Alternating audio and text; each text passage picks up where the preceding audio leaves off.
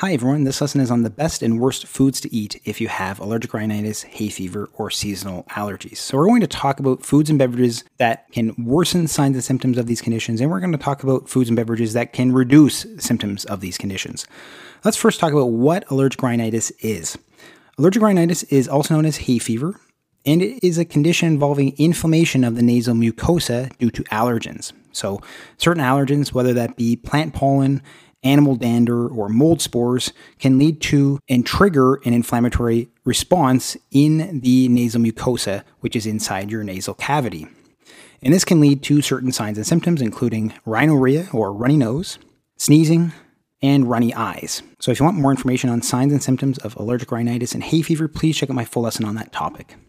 Now, I want to briefly talk about the pathophysiology as to why signs and symptoms occur in allergic rhinitis and hay fever, because it's going to help us better understand why certain foods can help reduce symptoms of allergic rhinitis.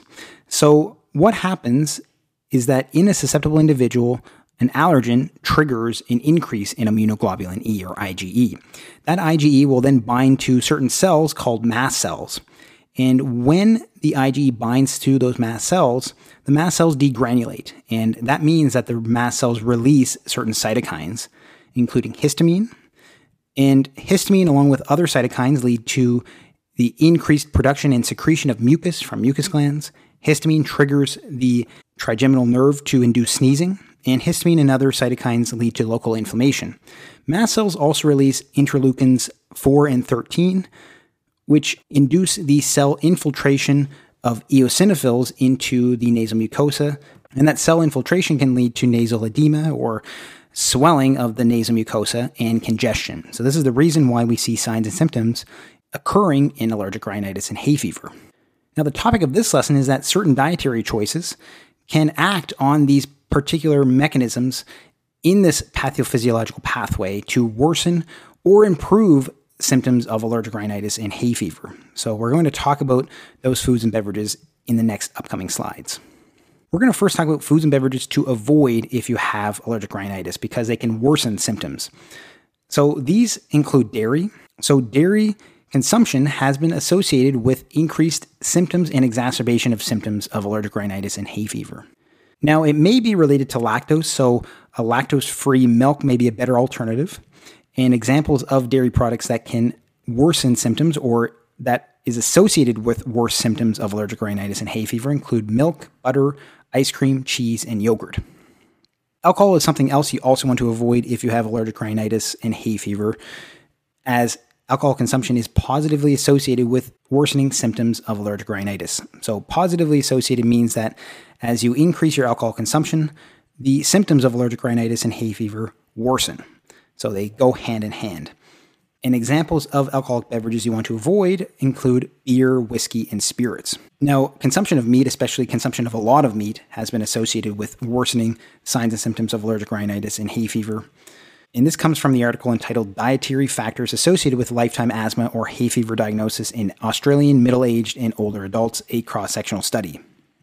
So increased meat consumption appears to increase symptoms of allergic rhinitis. Again, this is an association, so it doesn't necessarily imply causation. And examples of meats that have been shown to worsen symptoms of allergic rhinitis include poultry, seafood, and red meats. Bread is also another food choice you may want to avoid if you have allergic rhinitis. So bread, particularly white bread, may be pro-inflammatory. So because it may be pro-inflammatory, any inflammatory process like inflammation of the nasal mucosa may be worsened. So because of this, there can be increased frequency and severity of allergic rhinitis symptoms. So it may be best to avoid bread, but if you're not going to, whole wheat bread is probably going to be a better alternative. Now let's talk about foods and beverages you do want to eat if you have allergic rhinitis, as they have been shown to reduce symptoms of allergic rhinitis and hay fever. These include fruits and vegetables. So consumption of certain fruits and vegetables is associated with a reduction in allergic rhinitis symptom frequency and severity. So again, it's an association, but it has been shown that consumption of certain fruits and vegetables can reduce the frequency and severity of symptoms. And this has to do with something called quercetin. Quercetin is a plant flavonoid. So certain fruits and vegetables contain this plant flavonoid, and quercetin has been shown to stabilize mast cells. And we mentioned this before, mast cells will degranulate, releasing histamine and interleukins, which cause those symptoms of allergic rhinitis and hay fever. So quercetin can stabilize those mast cells. So that's the reason why certain fruits and vegetables can reduce symptoms of allergic rhinitis. And this all comes from the article entitled Quercetin with the Potential Effect on Allergic Diseases. Now, what are some fruits and vegetables that contain high levels of quercetin? Some of these include onions. So onions contain a very high level of quercetin.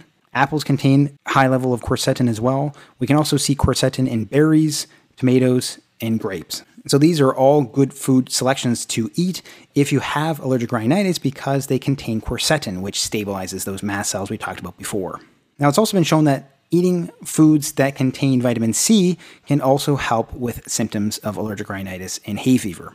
So this comes from the clinical trial entitled Effect of Vitamin C on Histamine Bronchial Responsiveness of Patients with Allergic Rhinitis. So there is some evidence demonstrating that vitamin C supplementation can help reduce the symptoms of allergic rhinitis. And the reason that vitamin C helps is because it can inhibit histamine and histamine-related effects. So vitamin C acts as an antihistamine. So we can get vitamin C in a variety of vegetables and fruits, and these include broccoli, Brussels sprouts, and citrus fruits like oranges. And we can also get it from some other fruits and vegetables we just talked about in the previous slide. So eating lots of fruits and vegetables can help reduce signs and symptoms of allergic rhinitis and hay fever from getting quercetin and also getting vitamin C. Now, fish and fish oil has also been noted to decrease the prevalence of allergic rhinitis, and this comes from the articles entitled Eating Fish and Farm Life Reduce Allergic Rhinitis at the Age of 12, and from the article entitled Fish and Fat Intake and Prevalence of Allergic Rhinitis in Japanese Families, the Osaka Maternal and Child Health Study. So fish consumption in the first 12 months of life, so very early on in life, is associated with a reduced prevalence of allergic rhinitis. So as many risk factors for getting allergic rhinitis seem to occur in the first 12 months of life, fish consumption in the first 12 months of life is associated with a reduced prevalence of allergic rhinitis. So eating more fish reduces the chances that you're going to have allergic rhinitis later on in your life. And it appears that it is the consumption of omega-3 fatty acids like eicosapentaenoic acid or EPA and docosahexaenoic acid or DHA that is responsible. So consumption of these omega-3 fatty acids is associated with a reduced prevalence of allergic rhinitis. And we can get these omega-3 fatty acids in salmon. So this particular dietary choice is more likely to be beneficial in early stages of life, first 12 months of life. If a very young child is going to eat fish and fish oil, it's going to be better for them. It's going to reduce the prevalence of getting allergic rhinitis in the future. But it may also help individuals who already have allergic rhinitis. That's why I want to mention it here. Ginger is another dietary selection you might want to eat if you have allergic rhinitis. And this comes from the article entitled Prevention of Allergic Rhinitis by Ginger and the Molecular Basis of Immunosuppression by 6-gingerol through T-cell inactivation. So ginger can modulate the immune response. So consumption of ginger appears to reduce and or prevent the onset of symptoms of allergic rhinitis.